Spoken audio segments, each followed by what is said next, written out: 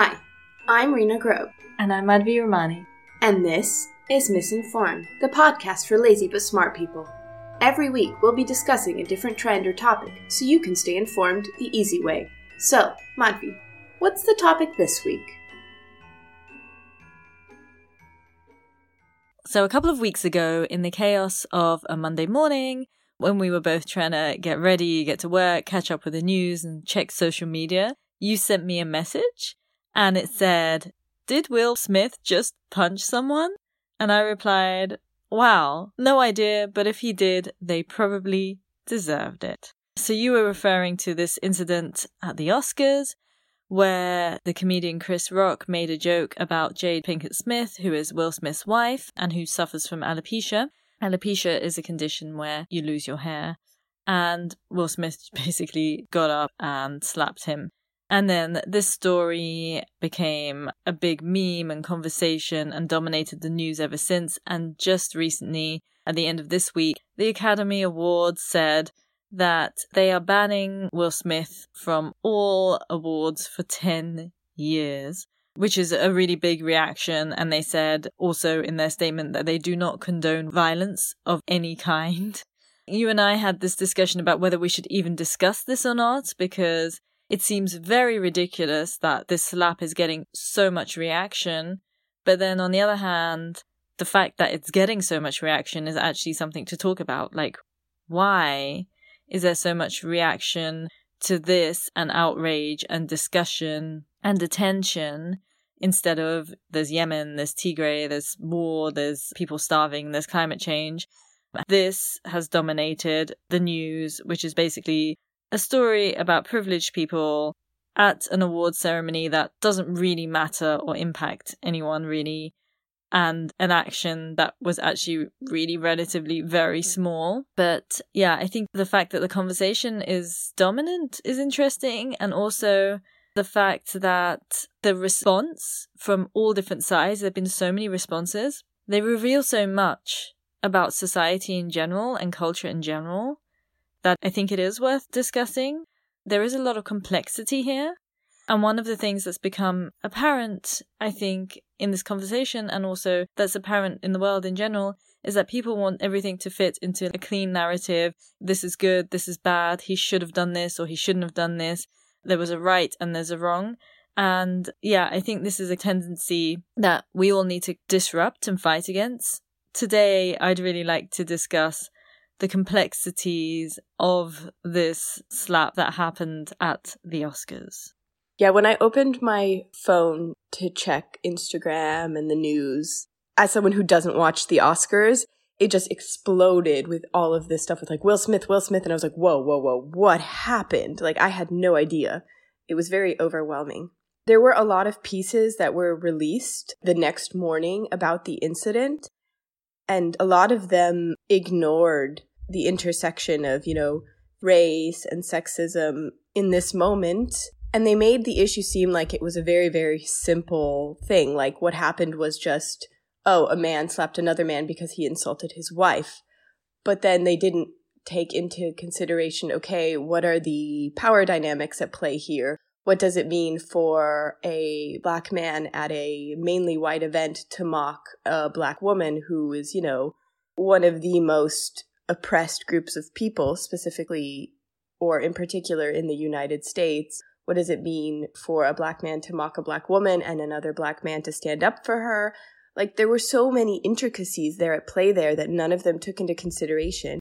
And then also, the fact that Harvey Weinstein or Polanski or Woody Allen has an Oscar, or Jim Carrey came out and spoke out against this incident. Like, he didn't jump up on stage and force himself upon Alicia Silverstone at the Oscars many years ago. And if you watch the clip, you can first of all, he didn't ask her if she could do it. And second of all, she visibly pushes him away. So you're the hypocritical nature of everyone to automatically jump to condone this incident while at the same time perpetrating incidents of similar nature just in different ways is so hypocritical. And yeah, I mean, it was kind of sad to see the fact that it was the only thing dominating the media that week. As you know, there's stuff happening all around the world, but I guess that's the way the world works, right? Like, we only have the attention span, specifically Western media only has the attention span for one thing at a time. It's like, Corona's over now that we are facing a war in the Ukraine. It's like, yes, the people in Ukraine definitely deserve attention, but Corona's not over. Yemen's not over. Like, we can't focus on more than one thing at a time. We're such a sensationalist society. Yeah, the absolute hypocrisy and racism on display here is astounding. If we take a similar situation where Adrien Brody basically assaulted Halle Berry also on stage when he went up to get his Oscar, he went up and just decided to kiss her also full on the mouth, and her response afterwards was like, I didn't know what the fuck was happening. Same with Alicia Silverstone, who at that time, she was 20 and Jim Carrey was 35, and he just went on and full on just stuck his tongue down her mouth. And this idea that Hollywood or the Academy Awards does not condone violence is just a farce and a joke. And if they're going to ban Will Smith, if that's going to be their line, ban a black man for basically defending a black woman. And like you said, it's one of the very few instances where a black woman has been defended in public. In this sense, the response between white people like Jim Carrey and black people has been kind of different. So Tiffany Haddish, who is a black actor and comedian who starred with Jada Pinkett Smith in Girls Trip, told People magazine, when I saw a black man stand up for his wife, that meant so much to me. And also Roxane Gay, who we'll come to in a minute, she wrote an opinion piece on this. She also pointed out this was the week where we saw Judge Ketanji Brown Jackson just get so much misogyny and racism when she was trying to enter the Supreme Court. And she just had to not lose her temper, not get emotional and deal with it. Serena and Venus Williams, they got shat on by the director Jane Campion the other day, who said, oh yeah, you have not had to deal with the guys that I've had to compete against, which was totally unnecessary kind of comment and derogation and dismissive of their achievements. And so all of these black women normally, they just get so much shit and they are rarely defended and they have to take it with grace and composition, which they always do. And so I think you're right. This is one of those rare moments. So yeah, just going back to the hypocrisy, if you even think about Mel Gibson, I remember at some point there was a recording of him shouting at his ex-girlfriend, Oksana Grigorieva, and on the tape he's heard saying, you go out in public and it's a fucking embarrassment to me. You look like a fucking bitch on heat. And if you get raped by a pack of, and then the N-word, it will be your fault. Like, what? Plus, you know, he's had all these anti-Semitic and racist sort of rants in the past. Harvey Weinstein, who's 81 Oscars, was convicted of rape. And then also, when you mentioned Polanski actually got an Oscar after he pleaded guilty to statutory rape. So that's just racial discrimination in action, where all these white men can get away with things that a black man simply cannot. I think when I wrote that comment about, you know, just without even knowing the situation, yeah, if he did slap someone, they probably deserved it. That was sort of along the right lines because there is a justification there and he did it out of defense of a person that he loves. His wife, you could see her face just fall when this comment was made. And it comes after years of Chris Rock just picking on Jada Pinkett Smith. He's been going after her for quite a long time and he's been making those comments. And at some point, I guess Will Smith just snapped, and we're not condoning violence in any way. However, if you put it in relation to everything else that Hollywood does, not least make films that glorify these ideas of masculinity and male violence and, you know, violence in general, and then to turn around with this statement, it's just so much hypocrisy. It's awful. I mean, Hollywood only likes violence when they are the ones in control of the violence, right? They only like it when it plays along their lines. If the white men can be the heroes or they can benefit from the violence, the gaze of the violence. The fact that Roman Polanski has not been arrested, the fact that Roman Polanski is still free, the fact that people, Scarlett Johansson, who is, I hate Scarlett Johansson. She never does anything right. Like, She plays a Japanese character in a movie. She writes a letter defending Roman Polanski. You're like, honey, take a look around at the world. What are you doing? I don't understand her. And then the fact that she's still out here making movies and everyone still loves her. I'm like, this woman is so problematic and she keeps doing bad things. What? Scarlett Johansson, get it together. But about Jada Pinkett Smith, about her alopecia, the fact that everybody was like laughing about the joke kind of also points to this thing in Hollywood that it's okay to make fun of people with disability. If society has showed us anything, specifically when it comes to mainstream culture in the United States, if you see the way that disability is used as inspiration porn, it's used in that way. And then also you have Donald Trump going up on stage and openly mocking people with disability. So for Chris Rock to go on stage and to mock her hair loss, to mock her disease, that's just not okay. That's not cool, obviously. And the fact that everyone was laughing is like, cool, maybe we should be talking about the fact that everyone's, openly okay with mocking a woman with a disease. That's a really terrible and shitty thing to do too. Why is that not the conversation we're having here? In one of her books, Bell Hooks writes about power structures, specifically the intersection of things like socioeconomic power structures. And she speaks about how Black women in the United States are the most oppressed group because not only do they have to deal with bullshit from everybody, in one of the essays, she speaks about how Black men in the United States are put into this really, really difficult position because as a man, you are expected to live a life of masculinity.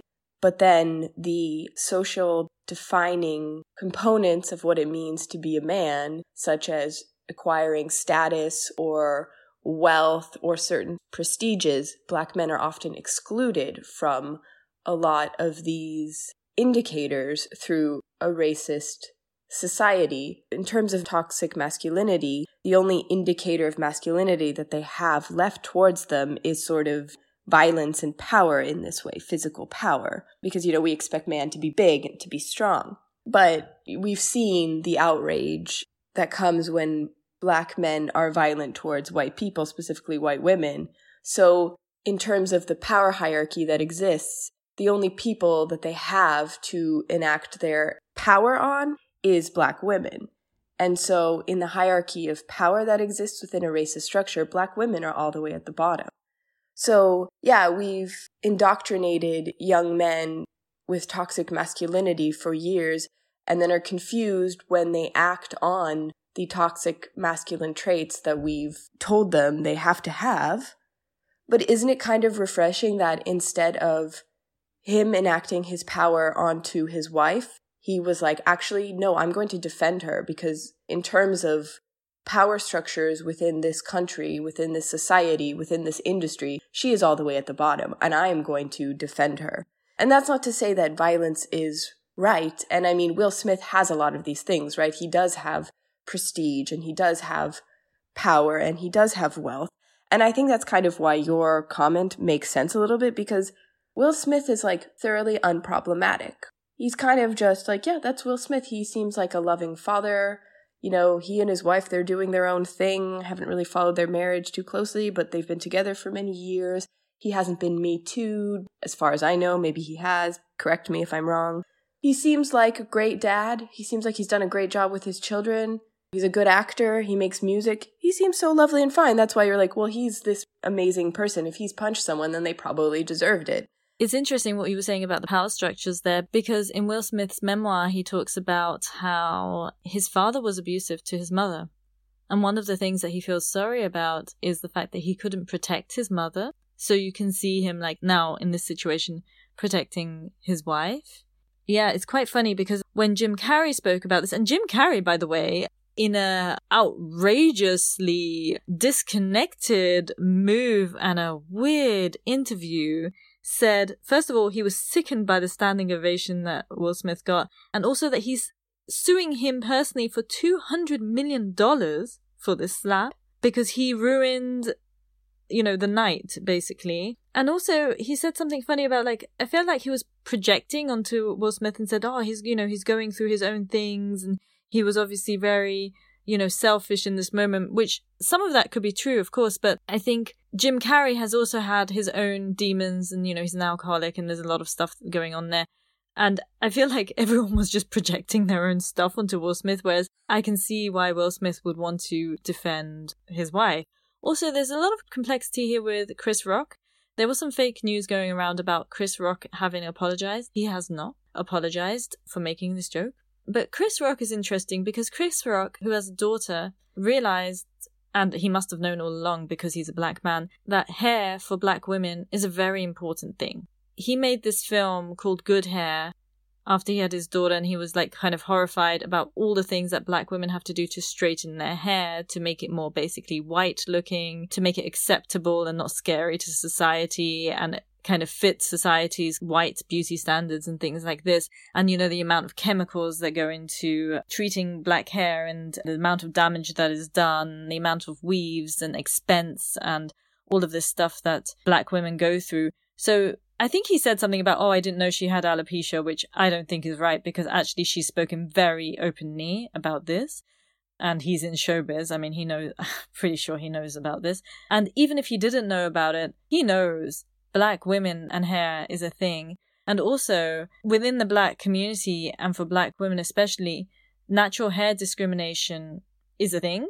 So a lot of school policies and also work policies in the US, they ban natural hair and protective style, so braids and things like that. So if you're a black child or a black woman, you cannot enter a lot of workplaces, universities, schools, just because of your natural hair. And that's what prompted this thing called the Crown Act, which stands for Creating a Respectful and Open World for Natural Hair.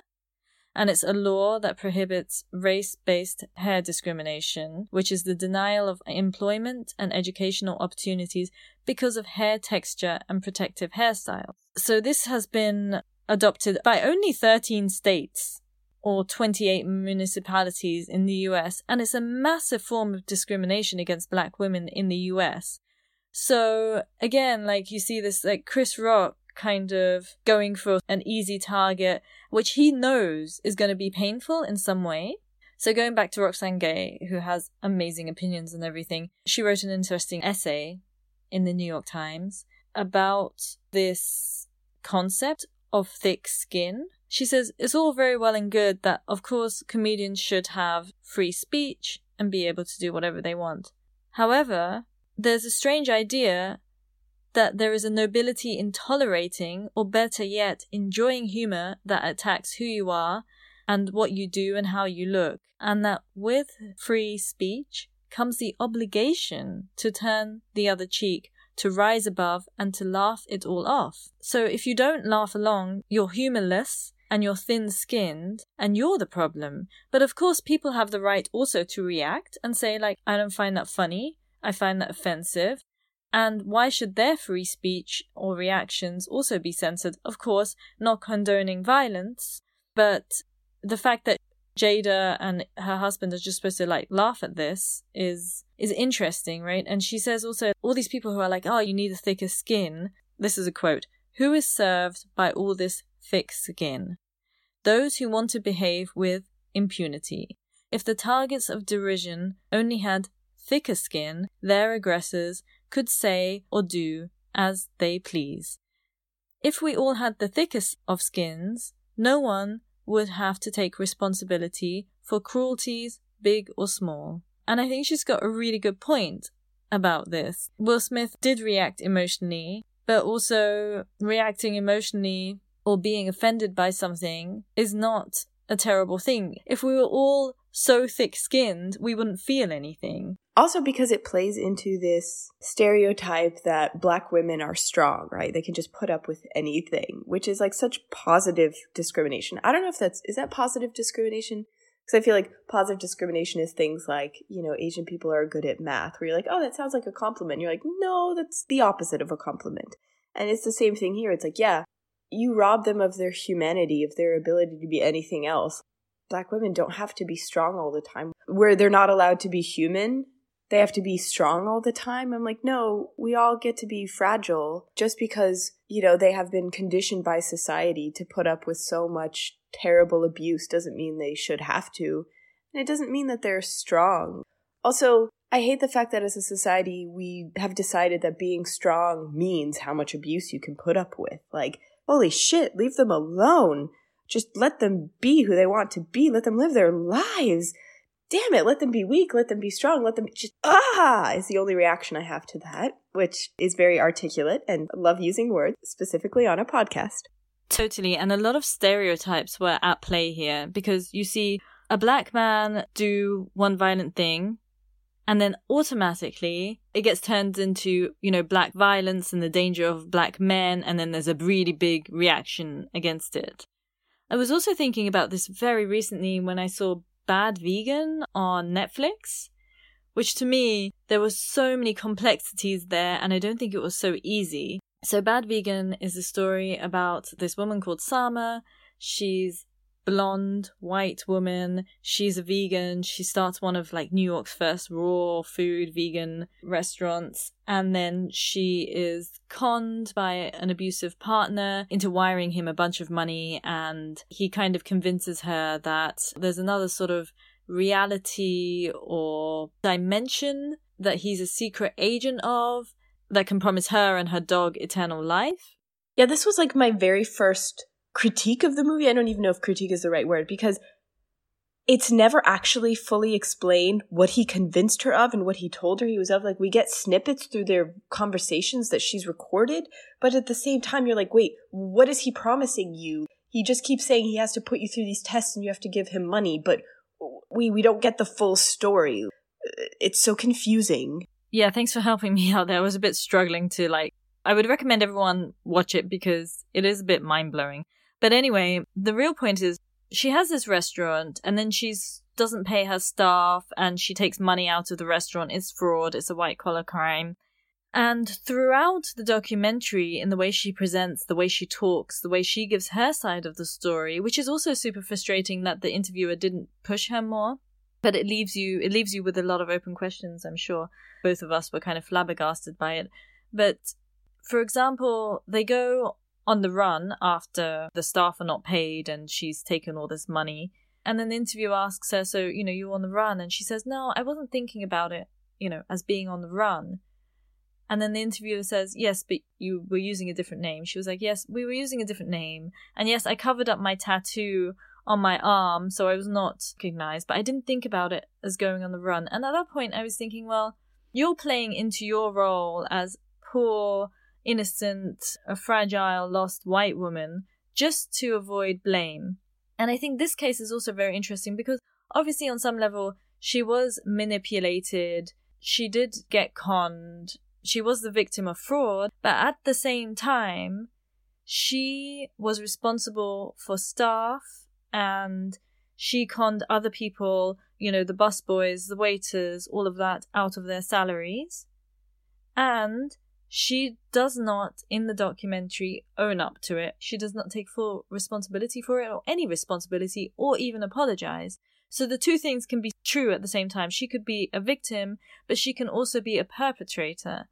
And it's the same kind of complexities you see in the Chris Rock and Will Smith thing. There are so many layers to things. But then when we see her and we see how she is treated, we're just like, oh, she's just stupid. But she's not just stupid. I think she got away with a lot because she's a white woman, in just the same way as Will Smith gets a very harsh reaction because he's a black man. Yes, I mean, there were many things about that documentary that drove me up the wall. For example, they never give you a time frame. You have no context for, was this 2 weeks? Was this 2 years? Was this 10 years? We don't know when she met Anthony Shane, and we don't know when they went on the run. Give me some time markers. The only time markers we kind of have is the day she was arrested and then when Alec Baldwin met his wife. Alec Baldwin, for some weird reason, is in this documentary. Yeah, this innocent white woman thing, she really plays it up because you can see, not in the interviews when she's being interviewed in the present, but in the past, she's a mature adult woman, but she wears her hair in these sort of pigtails and they're bleach blonde and she has kind of a a doughy, innocent kind of demeanor, which is like, she's a woman in society playing a part.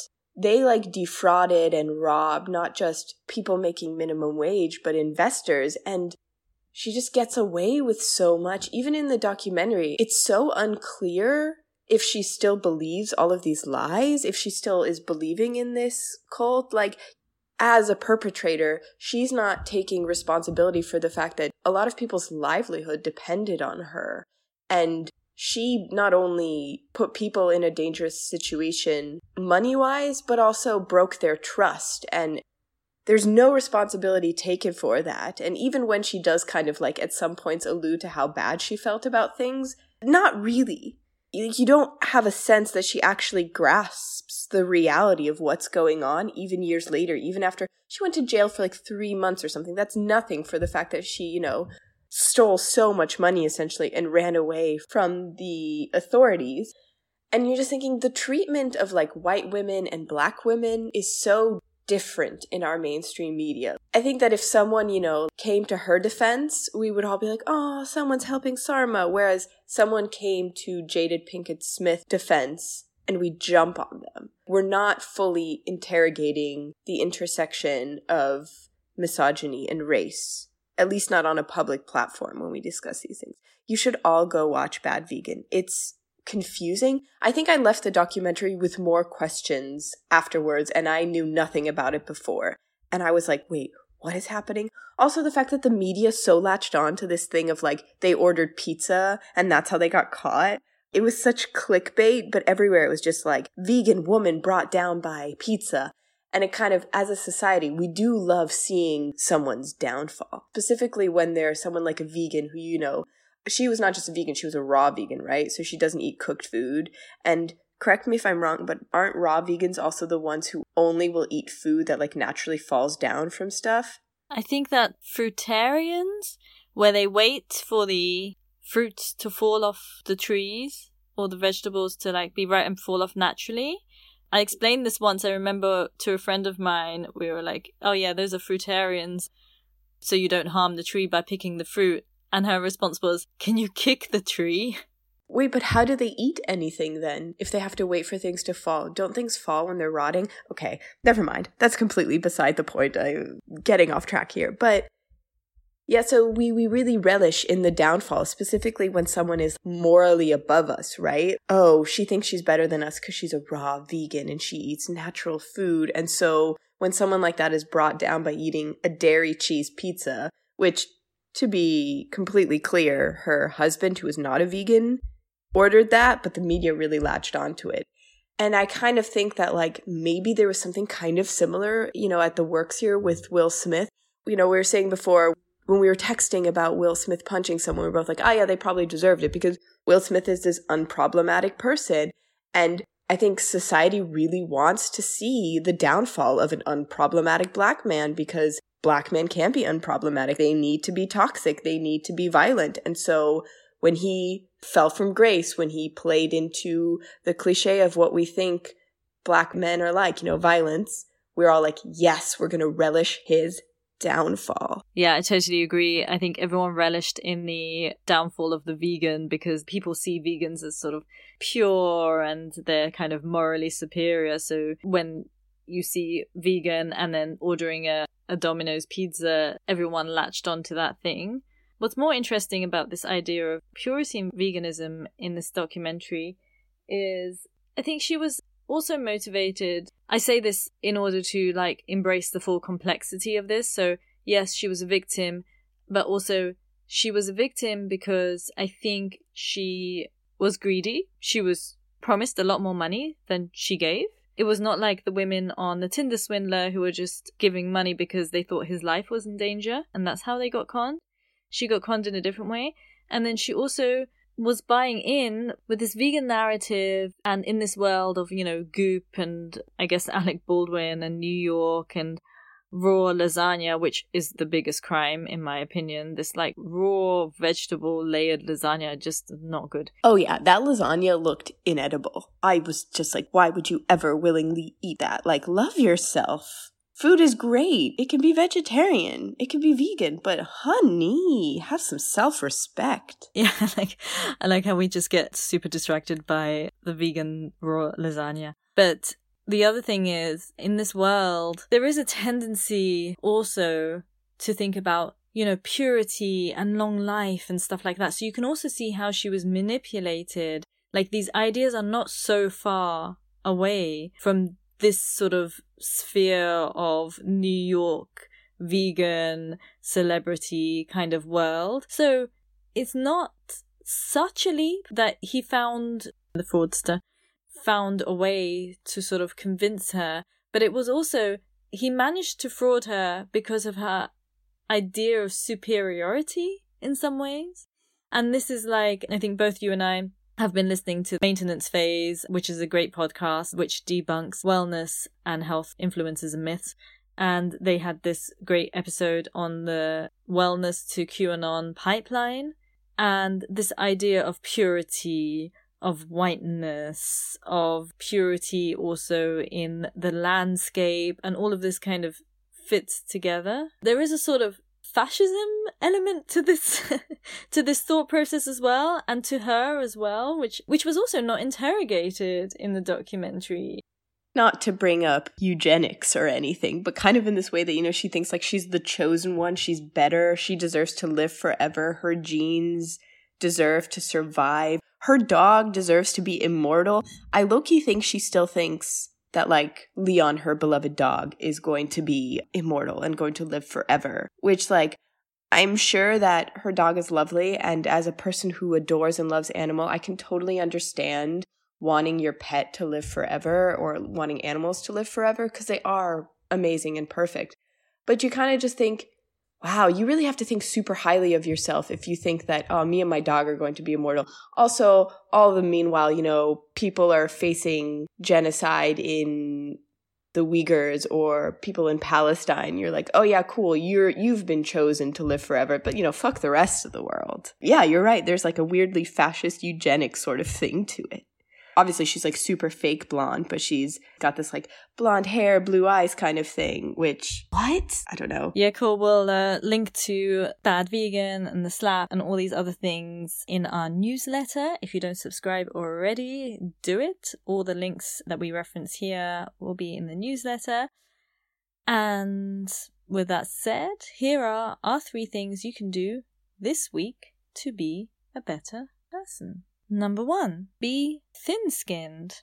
If you don't find something funny, don't laugh at it, or express your opinion about why you find it hurtful, harmful, or simply bad joke. You don't have to laugh and go along with everything and take all sorts of abuse just to be a good sport. Thing 2, when it comes to incidents like this, take a moment, step back, and then critically engage with the responses, and most importantly, listen to the responses and the analysis of the affected group and their opinion and what they make of it. And thing 3, interrogate who you feel sympathetic towards and who you don't. We're all conditioned and taught to have more sympathy for pretty white women than we are to black men, for example. Watch your own biases and tendencies to stereotype. Thank you for listening. Until next week, goodbye. If you liked this show, please share it with your friends and subscribe wherever you get your podcasts. You can also help us by supporting us on Patreon for as little as €4 a month. Visit patreon.com/misinformed. For links to all our sources and for our personal tips on what to watch and read, subscribe to our weekly newsletter at misinformed.substack.com. You can follow us on Instagram at @the_miss_informed or email us your feedback, requests, or just to say hi. misinformed.podcast@gmail.com. We would love to hear from you.